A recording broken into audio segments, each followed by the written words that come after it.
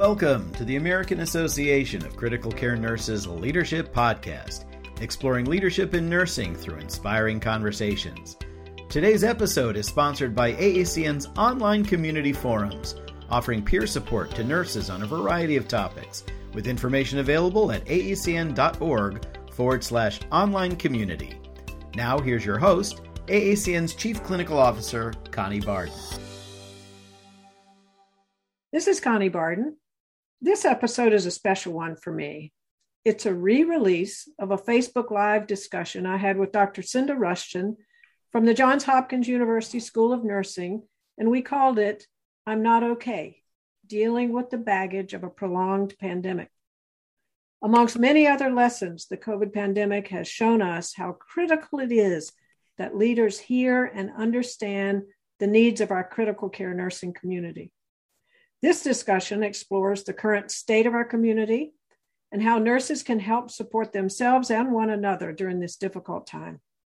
I hope you'll enjoy this conversation with my friend and colleague, Dr. Cinda Rushton.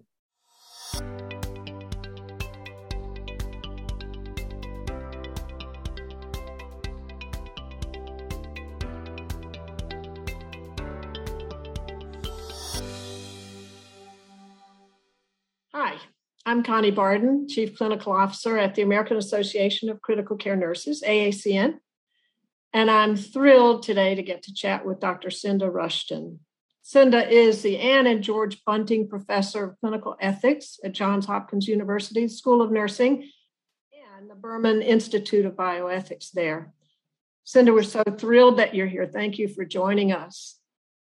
Thank you, Connie. It's my pleasure to be here. I also want to welcome those who are joining us virtually. I know that you all have a lot to deal with right now. We are all living in a world, both personally and professionally, like we've never seen before. AACN sees you, we hear you, and in fact, that's one of the reasons why we're having this chat today. We really see ourselves not just as your professional organization, but as a community of nurses. And so coming together for conversations like these, we think are really important. The first thing that comes to mind for me is our title. We entitled this thing, I'm Not Okay, and we're talking about dealing with baggage from a prolonged pandemic. What does that bring up for you when you think about such a thing? Well, Connie, it has been quite a journey, hasn't it? In so many ways, nurses have shown up. They have gone above and beyond to provide care in these really extreme circumstances where we've had scarcity of all kinds, including people, to deal with the number of people who need our care. And alongside that has been a lot of frustration that despite the sacrifices that nurses have made, it's like the finish line keeps getting moved and they have not had a break, even though they keep showing up again and again and again. What I've heard is that nurses don't feel heard. They don't feel appreciated and understood. And in the sessions I've been doing with nurses throughout the pandemic, they speak about the isolation of what they have witnessed and participated in over these many months. Their worries about their own health and that of their families, the extra weight that they've carried to accompany dying people at the end of their lives when their families couldn't be there. And how they, day after day, put on that PPE garb and provided care to sick patients. Many of them do feel abandoned by their organizations. Early on, it was lack of PPE. And then often they were asked to fill the vacant shifts. And then when the wave passed, some of them were even furloughed. So there isn't a kind of accumulated despair and anger. And some of that has even been intensified because many of them feel they've been abandoned by society. Nurses take a very strong social covenant with their patients. That's why we are the most trusted profession, I do believe. And yet at the same time, our service to the country is not a unidimensional commitment. Many nurses feel like they've shown up over and over again to provide care And many Americans have refused to take basic public health precautions that would have prevented them from actually needing critical care in the first place. And I think, that is for many nurses kind of the final blow, the feeling that our patients have turned against us in a way that has often been the fuel for our work. So I think there's a sense of exhaustion. There's a sense of people feeling morally injured and discouraged and angry. And at the same time, I have to also pause and acknowledge the incredible courage and compassion that we've seen. Thinking about that, we are accustomed to nurses having incredible physical demands and emotional demands. That's it. But you use the terms distress, despair, and anger, like this continuum. And I don't know that nurses are always comfortable with those extreme type of emotions, especially in this prolonged type of environment, particularly anger. So certainly we see some of the causes, you delineate the causes, but what are the consequences of these types of extreme emotions that we need to be concerned about, that people are probably feeling? Well, first of all, anger kind of has a bad rap. We often have a negative connotation of anger as, that's a negative emotion. But in its most fundamental form, anger is just energy. And so if you think about it, it comes up when there's a threat to something that we really care about, our identity. How can I see myself as a good nurse in this situation? When our safety is threatened, when our values, the things that matter most to us, our commitment to relieve suffering, to benefit others, and our sense of who we really are, our personhood, is threatened in some way. It can be, for some people, our kind of go-to emotion when we feel fear or anxiety or helplessness or frustration.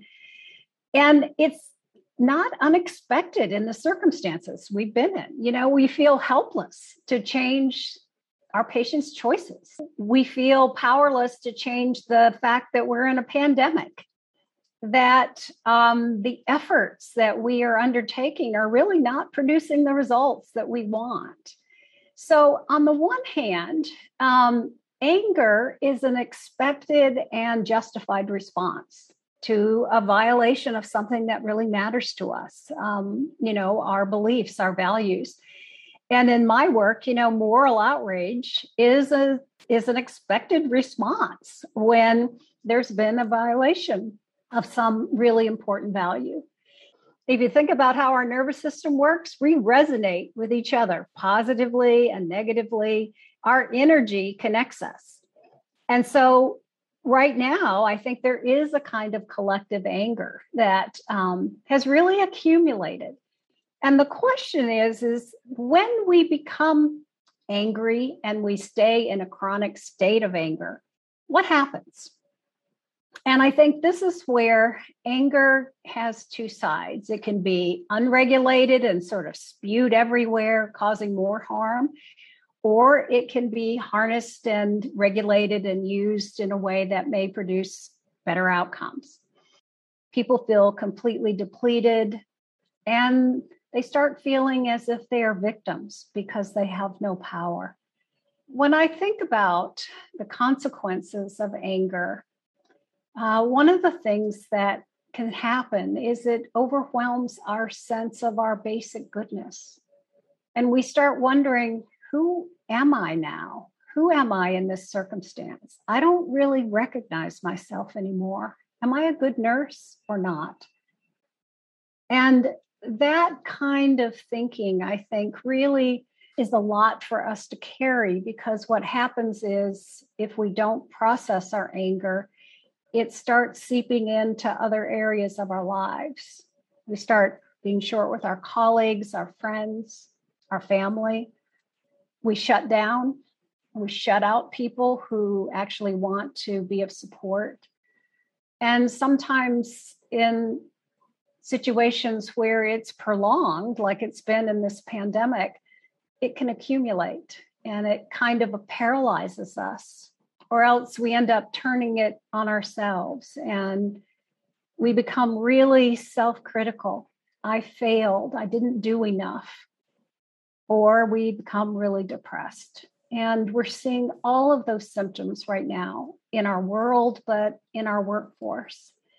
And so it's really important to be able to recognize that anger has a purpose. And many of us are not sure what to do with it. You know, we feel like we shouldn't feel that way. And yet we do. That was exactly one thing I was going to ask you. Some people, besides not feeling they should feel that way, actually feel guilty if they're angry. And if you combine this lack of compassion or empathy for a nurse, that can be very unsettling. We have heard messages from the time we were little that anger was not acceptable, that only positive emotions were the things we ought to express. And we shouldn't feel this way about our patients, and we certainly shouldn't say it out loud. But what happens is, I think when we deny it and we try to hide it, it starts oozing out somewhere else. I think it can become kind of overwhelming that we don't know what to do with it. And yet, what's really needed, I think, for us to, first of all, acknowledge that the emotion is there and to really honor it so that we can begin the process of letting go of it so that it doesn't have this tight grip on us anymore. Like on a daily basis, when I'm just having this range of emotions of all kinds, how can I shake loose of it? Maybe every day at the end of a shift. It's a great question because, you know, the truth of the matter is people are at work, they're holding it all together. And one of the things that I've heard so many times from my nursing colleagues is, you know, I get in the car every day and I cry or I scream. And in that little sanctuary of my car, I just let it all out. And I think those are really important practices to allow ourselves, not because we're weak, it's because we need the emotional release of what we've carried all day long. Most people have been holding their breath the entire shift. We haven't taken a full breath. And so we can do that. Some people, you know, they need to, at the end of their shift, as they wash their hands the last time, to let whatever has sort of persisted through the day, to let it go down the drain. Or when you get in the shower, when you get home, to let that shower be the place to really rinse off all the residue, the anger, just let it go down the drain. Some people, you know, they need to move their bodies because we do harbor a lot of our anger in our body. You know, I have a student of mine who is very interested in dance therapy. And there's a lot of evidence that moving our body is an important way to release stress. So, you know, dancing, running, hitting the punching bag, whatever it is, doing some physical activity to let loose whatever has kind of gotten stuck. And another one that has been really, really effective for some people is journaling. You know, being able to write it down. There's something about the act of writing it down in a lot of detail. Our mind loves the detail. And if we can put it on the paper, then we can begin to say, oh, I've let go of just this little bit of this. Cinda, I know from your work, you have some very useful notions about people do exactly what you're talking about, identifying these various emotions, whether it's anger or other things, and then steps to move forward, to work with it so that we don't hurt ourselves and others. I don't know that there's a straight line process, but what can you share with us about that? One of the things that scares us is if I express my anger, I might kind of get out of control. But it's really important to be able to express it so that it becomes something we can work with. And it's not just this toxic poison that is, you know, basically used against ourselves, because over time, the people who really are burdened most are us. And so the question is how do we harness it and use it as a guide and a motivator for action? The first step in that is we need to really name what has caused this response to occur in the first place. What is it that feels threatened or betrayed? And to be able to say that out loud. I've spent so much time with nurses in healing circles and small groups and one-on-one, and being able to say, I am angry. I am really, really angry. And I'm angry at whoever it is, helps us to begin to own it. And then to be able to notice, where is this anger showing up in my body? Because most of us carry anger in our body, in our jaws, and our neck, and our shoulders. Just think about at the end of your shift, the body is just on lockdown. Your heart, I don't feel any empathy. I feel nothing. What is your mind doing? And often the mind starts going in a continuous circle about all the wrongs and all the things that have happened that have resulted in the betrayal of what matters most to us. Paying attention and noticing, where am I carrying this? How we can create a kind of kindness toward our own experience. People are hurt. They feel abandoned. They're scared. We're frustrated and sad. And instead of pushing those feelings away, to see if there's a way that we can extend a little bit more compassion to ourselves, just like you would to a good friend or to a patient who's suffering, to be able to allow ourselves to feel things just as they are. Now, are you saying that we accept it?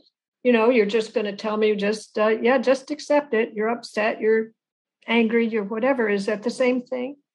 Well, I think accepting, it doesn't mean you agree with it. It doesn't mean that it's justified in terms of the things that have caused it are somehow extinguished.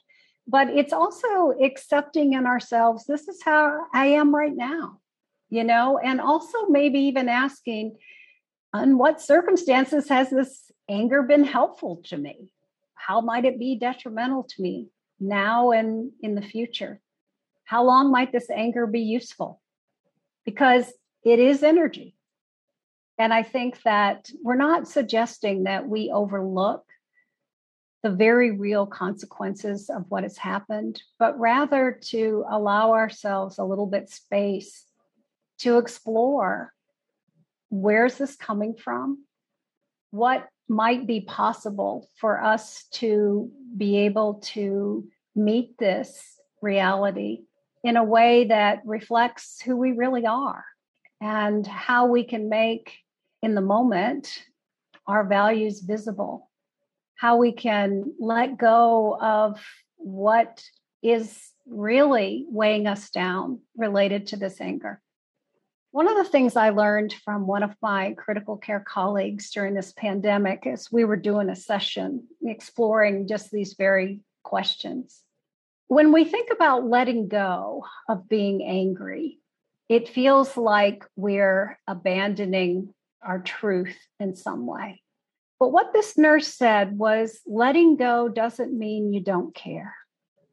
It means you're letting go of the grip of this emotion that is actually causing you and others a lot of suffering by holding on to it.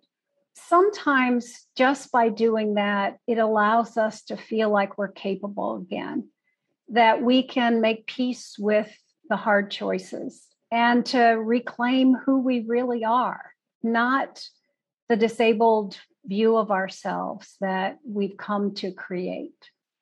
And to find a way for us to accept that the circumstances that we've been in have created a whole host of baggage, moral residue, if you will, that even when we've done the right thing, there are unmet obligations and commitments. Part of our job is to see if there's a way to make peace with the fact that I did the best I could in the circumstances that I was in, and to turn some compassion toward our own limits, that the reason we're depleted is not because we're weak. It's not because we're not strong enough or smart enough. It's because the circumstances have demanded more than our resources were able to offer.